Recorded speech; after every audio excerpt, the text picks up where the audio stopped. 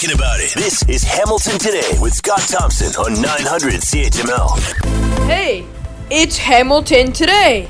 I'm Curtis Thompson, Scott's son.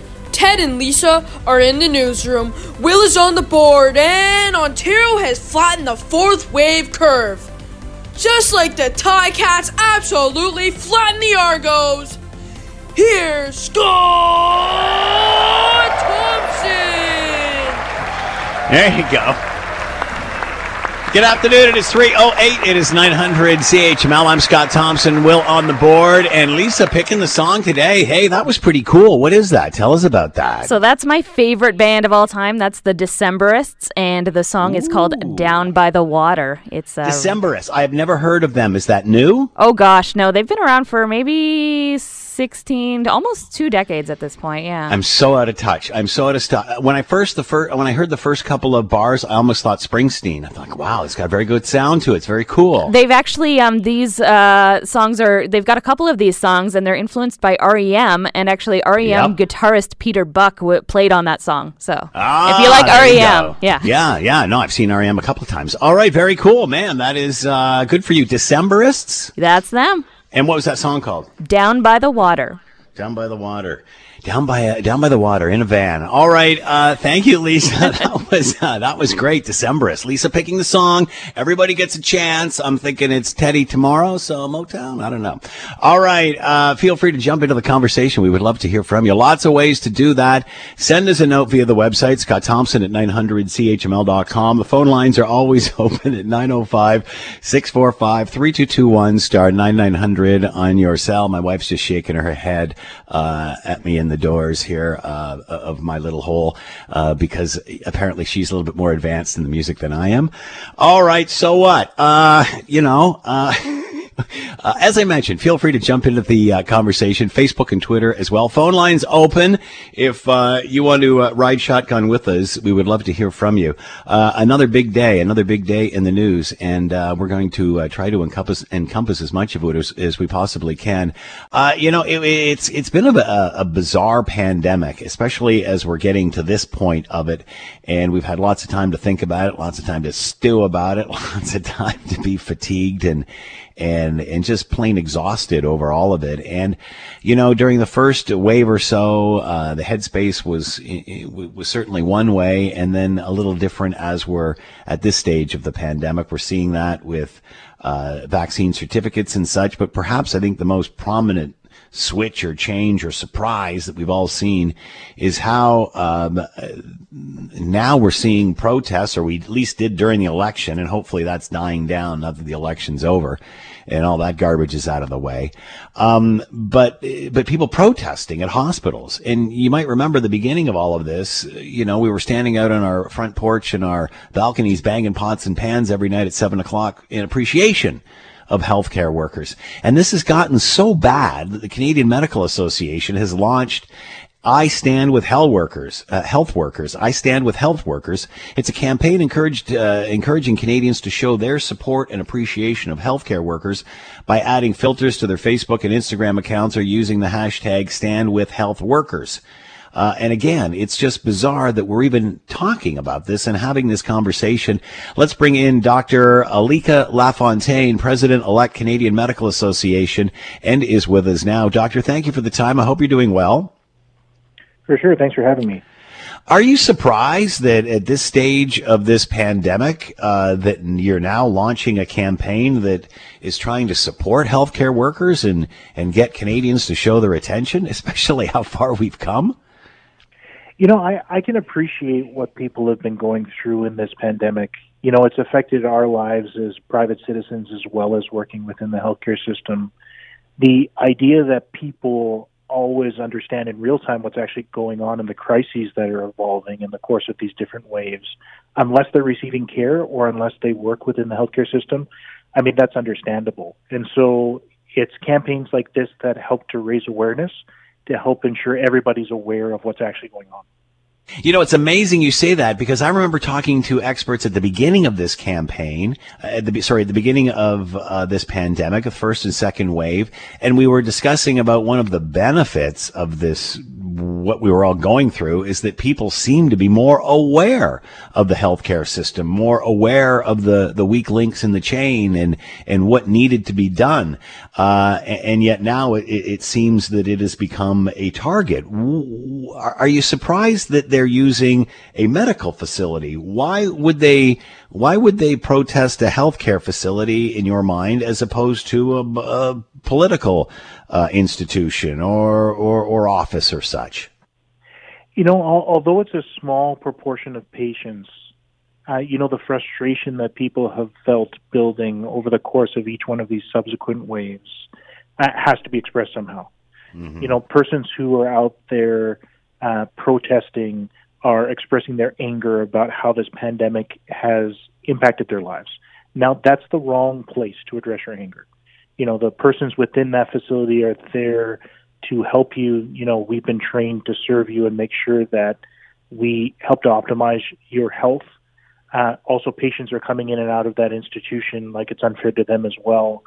But people are looking at a place to direct their frustration, which I think is a very human experience.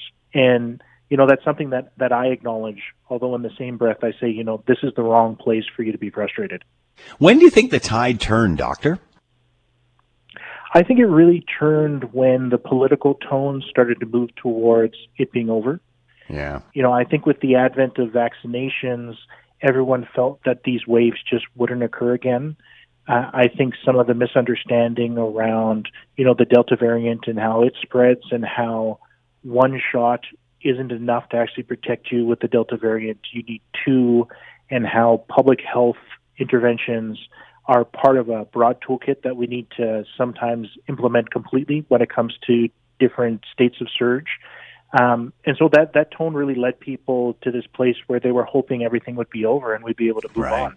And the reality is we're not there yet. So tell us about this campaign. What's the objective here? I think the objective is really to communicate to providers and to patients that supporting each other is the way that we're going to make it through not just this wave, but also through rebuilding our healthcare system. People are exhausted, people are frustrated, but those who have been providing care in these unprecedented times are also exhausted and are also tired. And being able to create that space for people to show appreciation and for them to understand each other's lived experience, I think is really what we're trying to achieve through this campaign. Do you think this negativity towards or protest towards healthcare workers that we've seen, is this increasing or is this dying down now that we're out of the election campaign? I think it will come in waves. People have to express ongoing frustration in different ways. I think it will circle back as long as we don't have decisive political leadership that actually leads us out of this pandemic. And once again, it's a human experience. And so if we create different ways for people to deal with their frustration, hopefully we'll avoid those circumstances where you have people outside of hospitals protesting or creating unsafe situations for patients or providers that are either receiving care or providing care. So what sort of help do you need from us? What are you looking for people to do here? Number one, get vaccinated. Yes. If there's any message, it's go get your second shot. If you have hesitancy, speak with a healthcare provider. We're here to answer questions. We understand that people need to have certain types of information to make informed decisions. The second thing is to remember that we're not through this pandemic yet. Instituting public health guidelines, wearing your masks when you're out in public, limiting, your contact with others helps us avoid this situation, which brings us into a conflict with each other. And keep in mind that those in the hospital are there working to provide you care, and those who are receiving care are among the most vulnerable in our population. These protests are not the right place to be doing at these locations. Dr. Alika Lafontaine with us, President-elect of the Canadian Medical Association. They have launched a I Stand With Health Workers campaign, encouraging Canadians to show their support and appreciation of health workers by adding the hashtag Stand With Health Workers. It's amazing we even need to do this after everything they have done for us, but we have to support our healthcare and frontline workers and the Canadian Medical Association trying to do that. Doctor, Thanks for the time. Be well. Thanks for having the chat. All right, with the stories in the news, for example, just today, 39 miners rescued in Sudbury, that mine outside of Sudbury, the last few people coming up at about 4 o'clock this morning. And then the return of the two Michaels after being held and detained in China in what we would call torturous conditions. Them now on soil. What is life like for them now? Let's bring in Yute Lawrence, CEO and founder of PTSD Association of Canada, and is with us now. Yute, thanks for the time. I hope you're doing well. Yes, I am. Thank you. So how did you start this association? What was the catalyst for you? Well, we started it, this was about 2006. We had been diagnosed with post-traumatic stress disorder in 1999 after the accident near Windsor. And I asked one of the clinicians if I could volunteer with a PTSD association, and she said, well, there isn't one. So basically, we started the first standalone PTSD association in North America in November of 2006. And we should explain, you and your husband involved in a very traumatic car accident, series of accidents along the 401 in heavy fog, which saw a tremendous amount of tragedy. What made you decide the best route for you was to help? Well, I mean, after an event like that, you don't really know what is happening to you because you're not the same person you were before the accident. And I kept asking myself, why did I go through this? And then since I was unable to function right after the accident and a few years after in my magazine business, I thought there has to be something else. And at that time, there was not really very much known about PTSD and often misdiagnosed, or actually still is. But I thought that basically PTSD was something for Vietnam veterans. And anyway, so when I realized that there are all kinds of people and conditions that can cause PTSD, I thought that I would step up and bring some information to people who need it, basically. You talked about PTSD, you're thinking of soldiers and those that have experienced battle. Obviously, what you saw, although not in, a battlefield per se, you're looking at a lot of the same sort of scenarios, which obviously caused your trauma.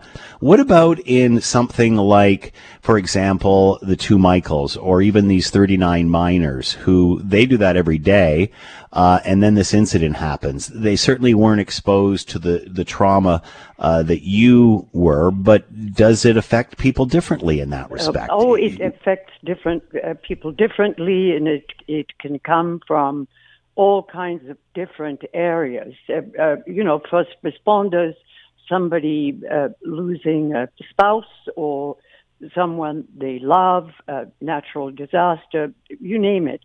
It can cause PTSD. But there are three requisites for emotional trauma, and one is it is unexpected, it is something you can't prepare for, and it is something that you can do nothing to prevent. And I would think in the cases of the people in China and the miners, that totally applies. Now, it's known that not everyone experiences PTSD. In fact, PTSD is usually not diagnosed until you've had those symptoms for about 3 months. Because some people can recover and some people cannot. In my case, I had symptoms almost immediately, But, of course, I had no idea what was wrong with me. It was everybody else's fault. Going back to the office, I couldn't concentrate. I blamed people for interrupting me, and basically I really wasn't doing anything. But I did experience, which, again, I didn't recognize at the time, but I experienced a deep sense of helplessness. I kind of lost my confidence, but also I was numb. And then other times I was totally aroused. I was sort of jockeying between numbness and hyperarousal, which is really exhausting. Wow. So, What advice do you have for those who think they may be experiencing this from something traumatic? Where do they start?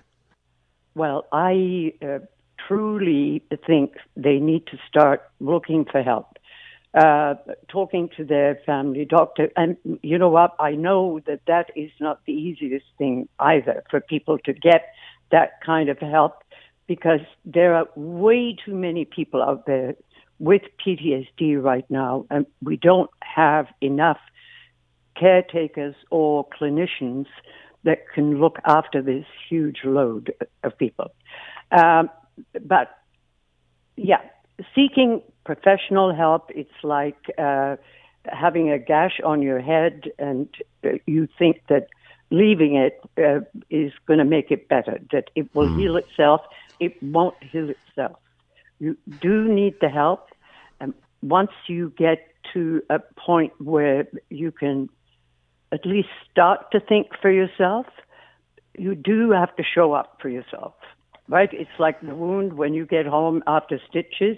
You need to look after those that wound and let it heal. The other thing is that not everybody is given the time to heal this invisible wound. It's nobody else can see it. They don't understand it.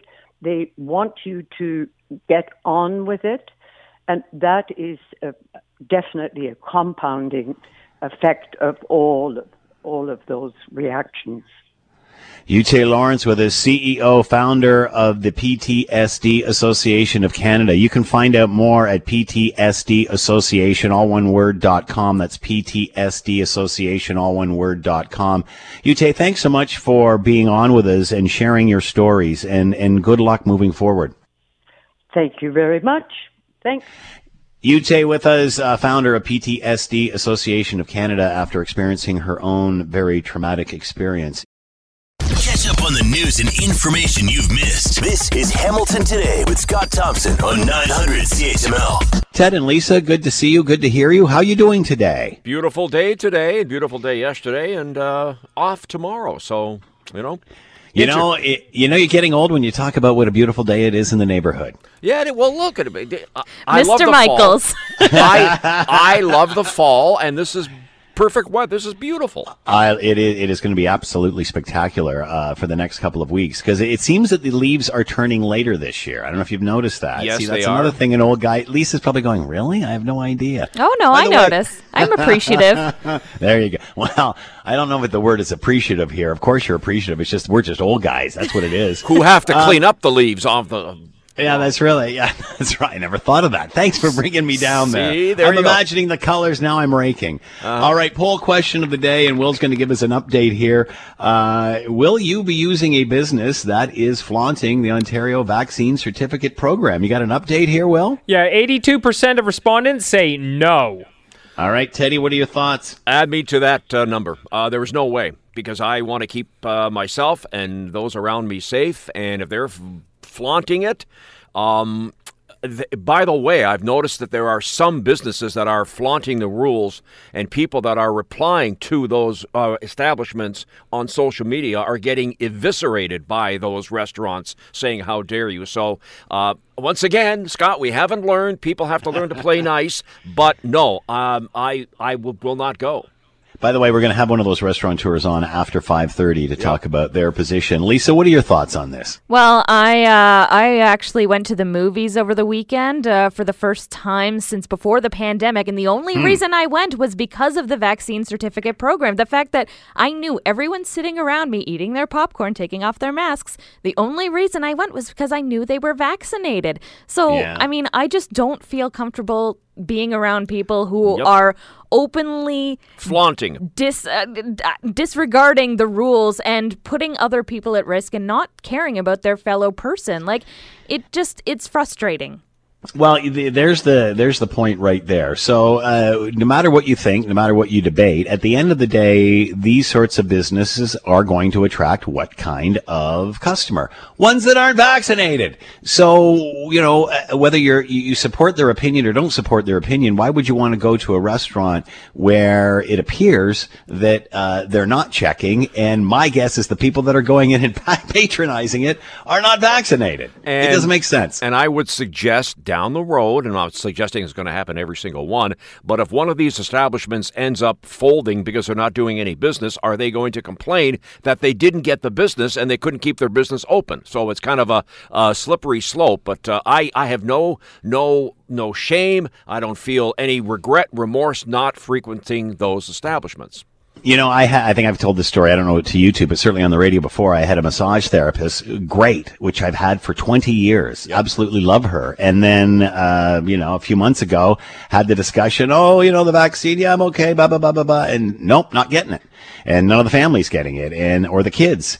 And I drove home and I thought, you know what? I don't feel good about this. And after 20 years, I said, I respect your opinion and everything, but I don't feel comfortable in a healthcare environment with someone who's not vaccinated. I'm actually glad I haven't heard from her. I'm actually glad you brought that up because I have one booked next week, but I have total faith, and I know because when I booked the appointment, I actually went in because it's not that far from here. I went in with the mask, and they were masked, and we went through it, so everything's fine. So, but it's interesting that this person hasn't responded to you after 20 years of business. And I'll cancel your appointment, respect your opinion too. But again, the same thing is what you and Lisa were bringing up in regard to the restaurant. So if the person doesn't care about those being vaccinated, and here's the odd thing: before I go in, she stands there and reads me a list of all the precautions and what have you. So again, you would assume that the people that are going there are the people that really don't care too much about the vaccination. So if anything, you're probably more exposed in situations like that. So what is she saying? She says that you have to follow all these rules, but she isn't? Yeah, well, all the rules except the vaccination part. That's the part that's all right. Doesn't make sense. I know. I agree 100%. Pfizer Ontario Health Table announcing today they are recommending Pfizer for 18 to 24-year-olds rather than Moderna because of a slight chance of heart inflammation. Do you think that sends mixed messaging again, or is that being transparent and giving us all the info we need to know? Here's the confusing part to me is because we had the story, a couple weeks ago, that they were actually changing the name of Pfizer and Moderna to some other names that nobody can ever. We're just getting used to this. We're just, it's almost like a thing at a party. What did you get? Oh, I got Pfizer. Oh, I got Moderna. Now all of a sudden they're changing the name, but I'm digressing. This is, again, a learning curve for all of us. And I'm sure that there's going to be some people that are confused, but it's interesting that they're talking about the 18 to 24 age group. And the odds that I had on the story at 4 o'clock. 1 in 5,000 Moderna. I'm looking right at it. Yeah, and 1 in 28,000 for the Pfizer vaccine. Yeah. So, you know what? There are risks with everything, but I just hope that people realize that, this is for our good. Do you think this is going to be an issue, Lisa, because it's a younger demo? I think, and that's the problem is that's the part of the population that still is kind of lagging behind in terms of vaccinations. Like, these are the people that you're trying to reach, and then you're kind of sending them different messages.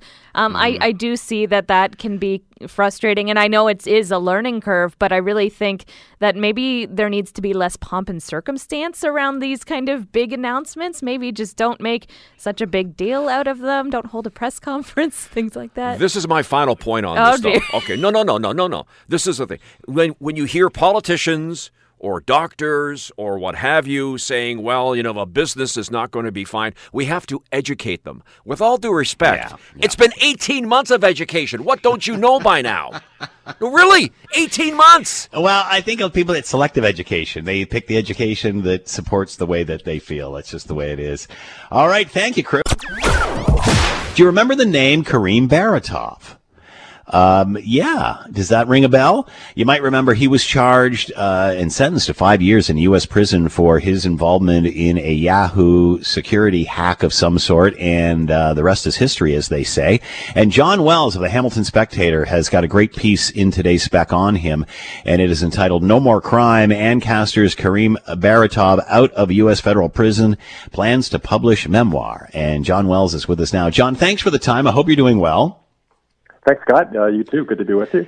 So what was your takeaway after writing this piece? What was your takeaway of this person and what they are like now? Karim Baratov, he's an interesting character, is the takeaway. I'd hoped to sit down with him in person. The interview I did with him, as I mentioned, the story was done via email. That was that was the only way he would answer questions. And, I always try to get a measure of someone I write about. The best way, of course, is to be in person or at the very least talk on the phone, but we were emailing. And so you think that would sort of offer a limited window into someone.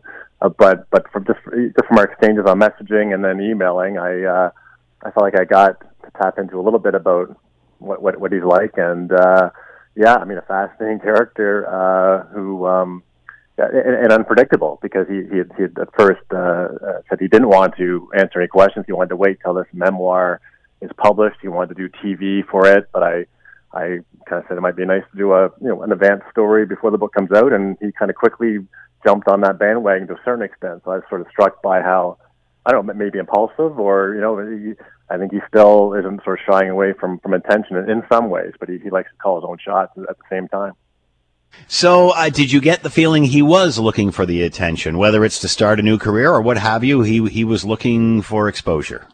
I think so. Yes. I mean, he says he's written this manuscript, and although he allows that he's not a professional writer and that sort of thing, but I think he wants to get sort of some advanced publicity for this book. It may not come out for a long time if it comes out at all, but I think he wants to sort of test the waters with his story, and he had a fair bit of interest and concern over what photos we might use of him to run the stories. I was sort of quite struck by that, by someone who at first didn't want him to be involved, but then he was trying to kind of send me in certain directions in terms of what pictures to use and what would the headline be. I mean, I found it quite interesting. There has to be an element of narcissism to him, I think. I mean, although these days, maybe it's easy for me to say that, his Facebook pictures, the Instagram stuff, it's all pretty flashy and flamboyant, but I guess a lot of people are like that, perhaps. But then again, not everyone has served a time in federal pen like he has, and yet he's still putting himself out there in some ways in a flamboyant sort of way. Did it appear that he had learned anything from his experience?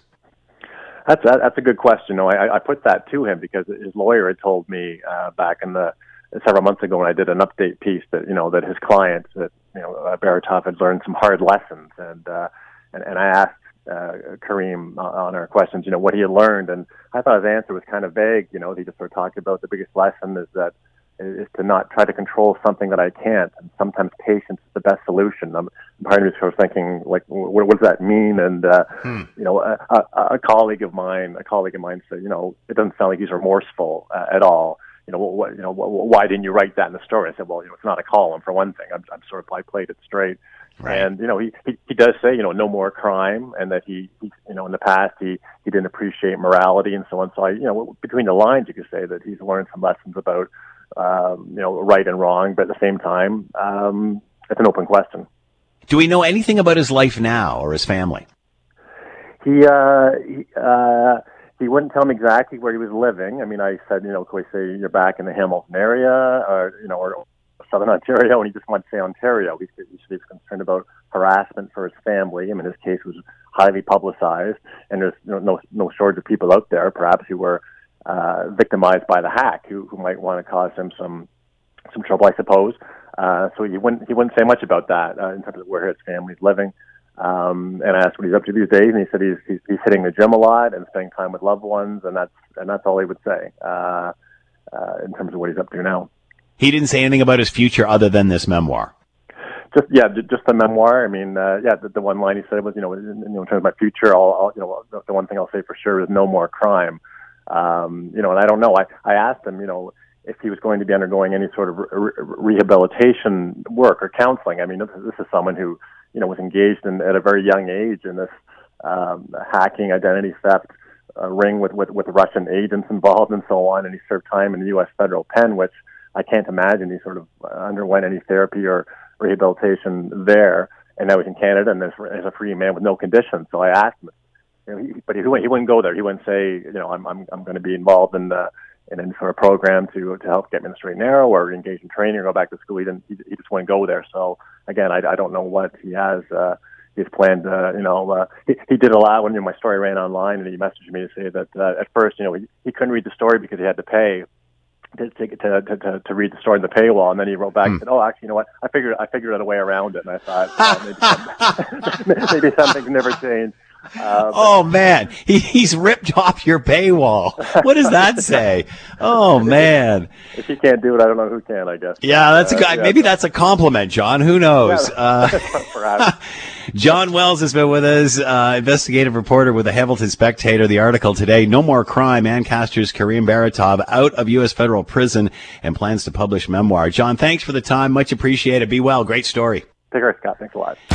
Forget about his 2 cents. Scott has an entire vault filled with opinions. This is Hamilton Today with Scott Thompson on 900 CHML. All right. Obviously, vaccine certificates are in full swing as of September 22nd. October 22nd, the digital version comes out in Ontario. And you've heard of some businesses that are refusing to check the vaccination status of customers for various reasons. Some saying it ain't my gig. One of them is the Harbor Diner, which is located at 486 James Street North in the Hammer. To find out the other side of this story and their perspective, let's bring in Jenna Graham, owner of Harbor Diner, and with us now. Jenna, thanks for the time. Hope you're doing well. I'm doing great. How about you? I'm doing good. So thanks for coming on to talk about this. What's your position? What's your perspective on all of this? Where do you stand at Harbor Diner? We at the Harbor Diner are all for keeping people safe. I'd like to get that out there straight. Some people are saying that we're being inconsiderate, that we're not taking people's health and safety into consideration.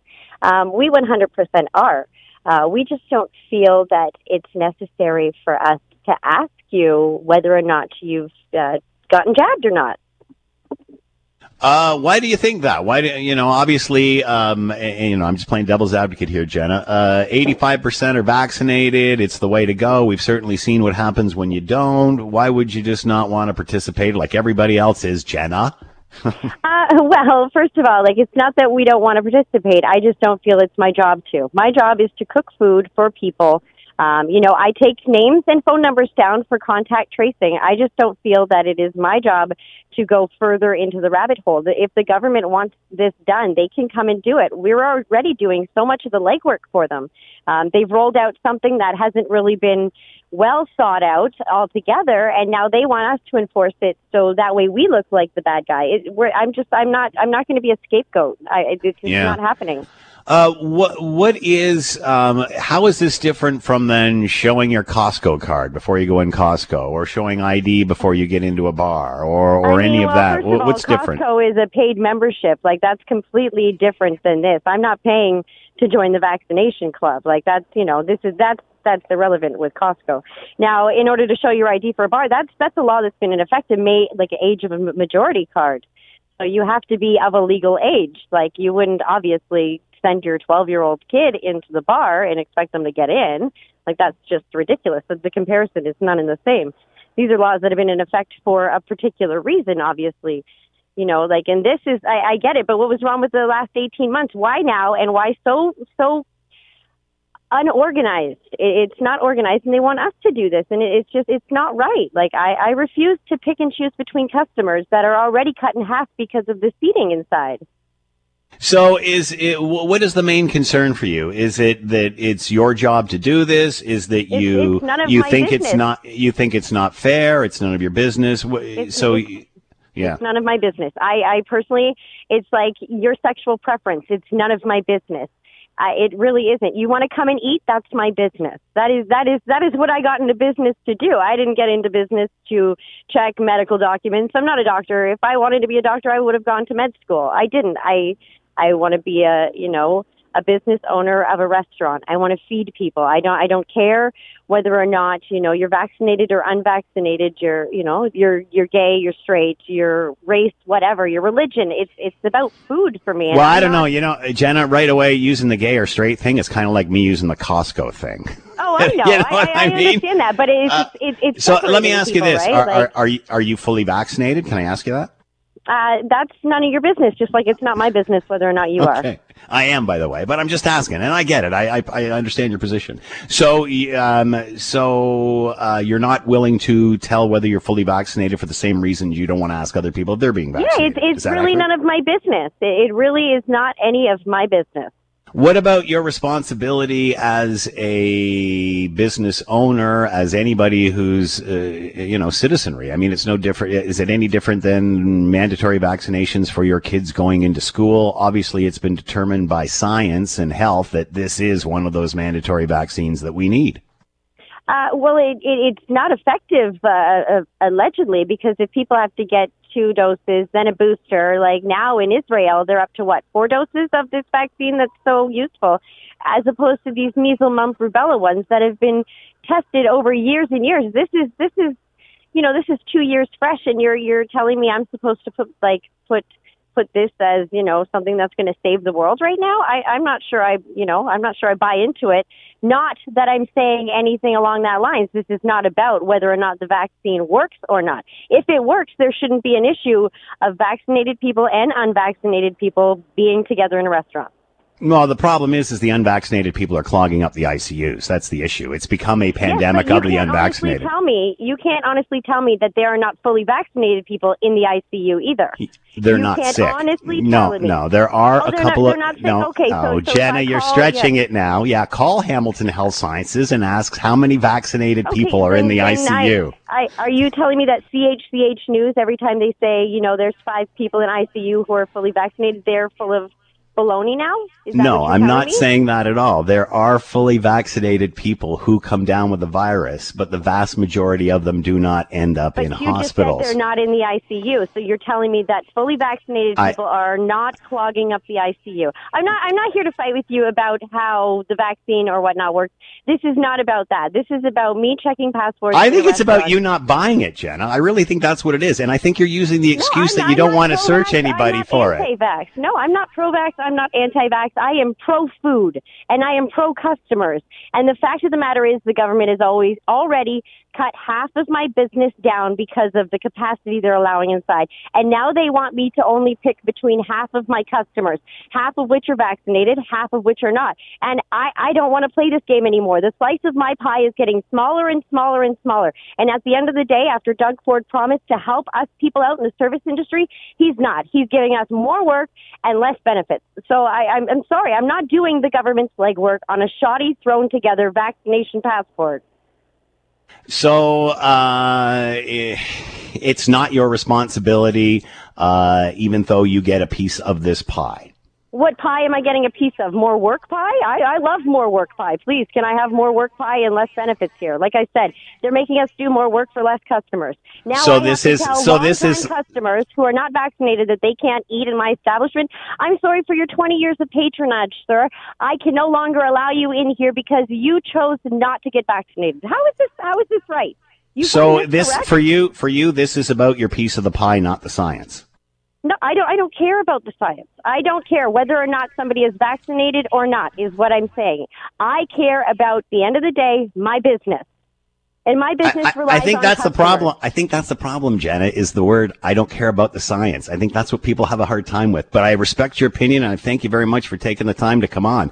Jenna Graham's been with us, owner of the Harbor Diner, and it is at 486 James Street North in the Hammer. Some of the small businesses refusing to check the vaccine status of their customers. As you can imagine, the phone lines are burning up. It's Hamilton Today. I'm Scott Thompson.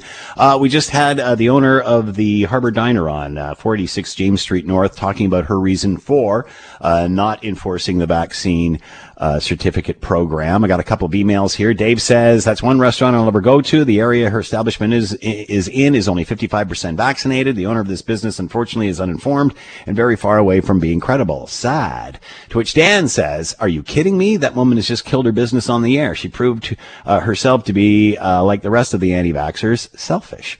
Let's go to the phone line. Stacy's on the line. Stacy, your thoughts? Hello. Hi, Stacy. Go ahead. Oh, hey. Just wanted to say I am a registered nurse that works at Hamilton Health Sciences, and I just wanted to clarify that at our ICU, we have no vaccinated patients. That's an interesting point, because we had heard that some people who had been vaccinated had tested positive, but that doesn't necessarily mean they're into the hospital, does it? Exactly. It could mean that their symptoms are far less. I personally have heard of one person that has been admitted not to the ICU, but again, that's much different than the third wave. All right, so no ICUs. ICU has no one in it that has been fully vaccinated. All right, thank you for the call, Stacey. Much appreciated. Let's bring in Ned. Ned, your thoughts? Hey, buddy. I think the lady didn't articulate herself very well. Obviously, she cares about people's health, and obviously she cares about her customers in the community. So her saying that, her passion was rolling. But what I think she's trying to say, because I was in business before, and I'll get to that in a second, but what she's trying to say is not her job to be policing and enforcing and doing that. Just like walking into a grocery store, it shouldn't be the grocery store or Home Depot. I just came from Home Depot or Lowe's. I walked in with a mask on, no problem, like I'd walk into a restaurant. I guess what I'm saying here is years ago I had a billiard hall, and the government came in with no smoking rules. And there were two variety stores below me, and Asians and people came in would be smoking, and I'd say, you can't smoke. I'd get a $2,500 fine if you're smoking. But they'd say, oh, we're going to the casino because we can smoke for 3 more years. The government had a billboard above my building saying, come to the casino, smoking's allowed for 3 more years. So I guess what she's expressing is the hypocrisy or the inconsistency. You know, initially the vaccine was for one vaccine, and one company said we have a double shot. Now they all have but you know what, Ned? I'm not going down that line about it, what they said and what they didn't say. The truth of the matter is this is an evolving pandemic, so don't give me crap that we were given a year ago and complain about it now. That is progress. That's it. But I'm going to let you go, Ned. I'm going to let you go. I'm going to go on to another caller. So yeah, the story does evolve, but guess what? Everyone else is doing it. Everyone else is doing it. So, do your thing. Do your part. Do your part. Everyone else is dealing with the exact same thing that this person is dealing with. Tyler, what are your thoughts? Hello? Hi, Tyler. Go ahead. Okay, I'm going to try to make this quick. What the unvaccinated people and the anti-vaxxers don't seem to realize is they can go into a restaurant and, like, they want to go into a restaurant with people that are vaccinated. The problem is the unvaccinated aren't protected like the vaccinated are. So you're in an enclosed space, and they have a potential of getting sick and, again, filling up our ICUs. The people that are vaccinated can still get sick, but they can also carry it. So the thing is, we have to realize that by keeping them out of places like that, like restaurants and whatnot, we're actually protecting them. Yeah, good point. That's a good point. Thanks, Tyler, for the call. Much appreciated. We got time for one more. 905-645-3221, star 9900 on your cell. Tony, what are your thoughts? Hello. Yeah, go ahead, Tony.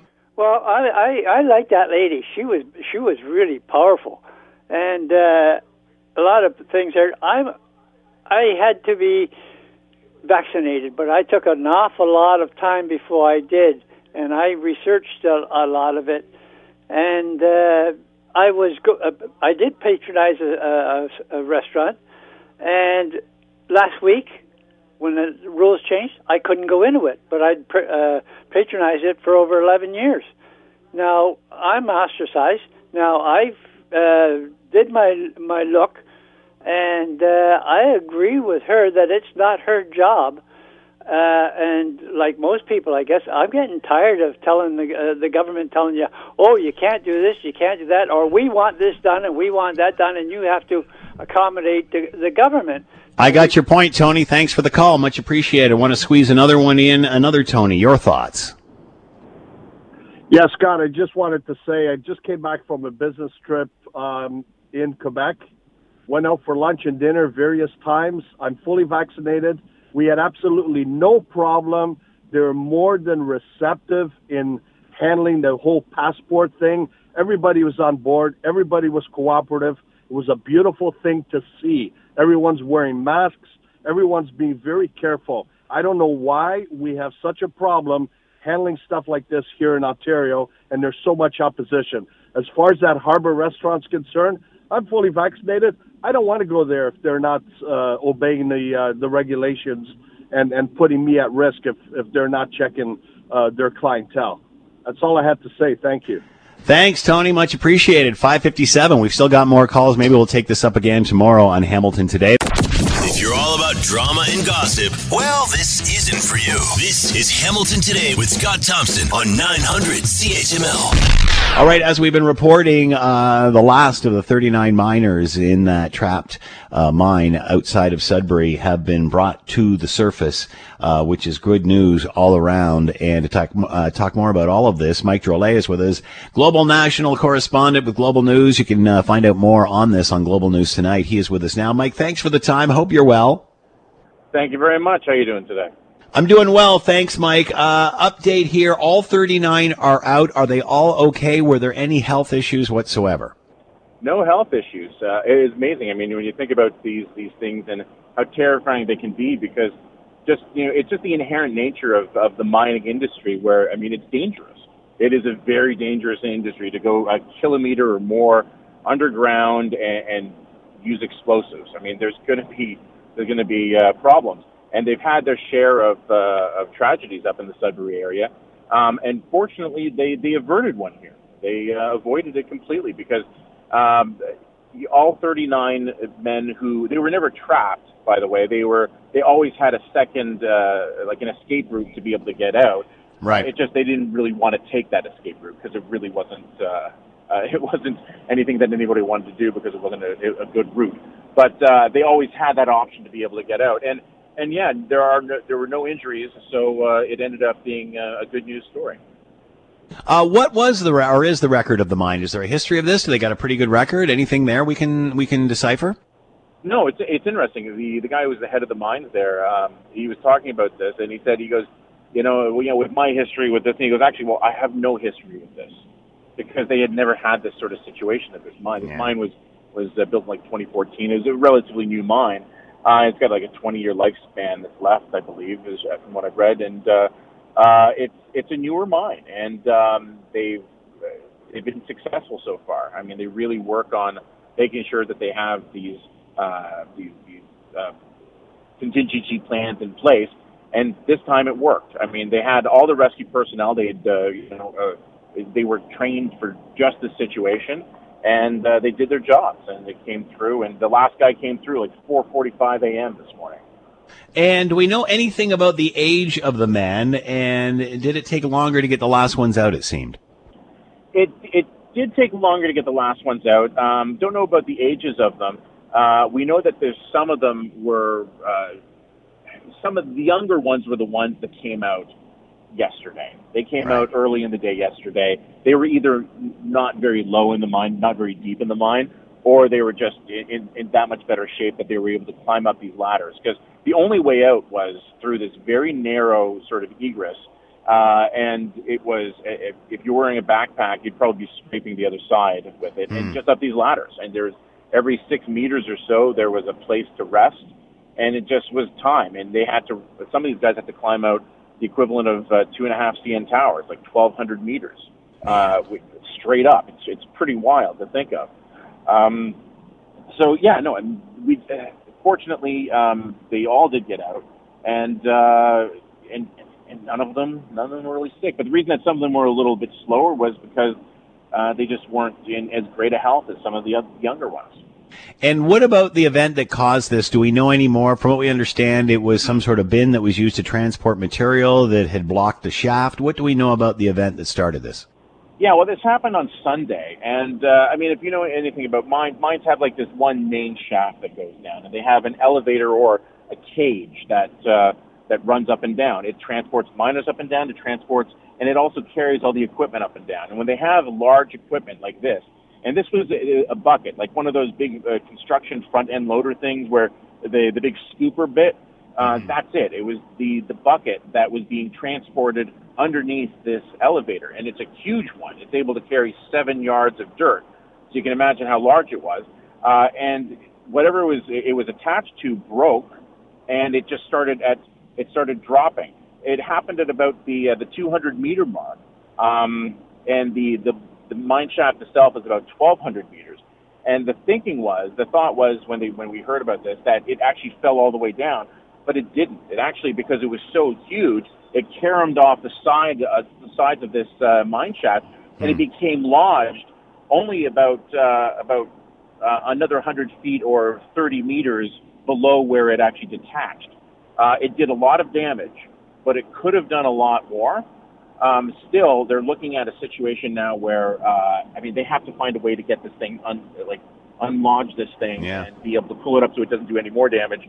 I mean, they could be looking at months before it's fixed. So obviously this mine is closed now. What happens to the workers moving forward? Time off, counseling, or is it just back to work for them? Well, they can't go back to work because the mine shut down, and it's indefinite. Nobody is allowed down until they figure out what happened.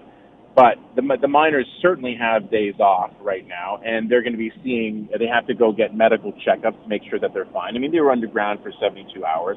They had food and water brought to them, and they had to do this amazing climb. So, physically, they believe that they're going to be okay. They do say that they're going to be doing mental health checkups, 6 months from now to make sure that there is nothing sort of, that's going to follow them around. But for now, they seem okay. And I asked the question, though, to the mining company. Well, there were some contractors and some full-time miners working for the company. Will they commit to paying them?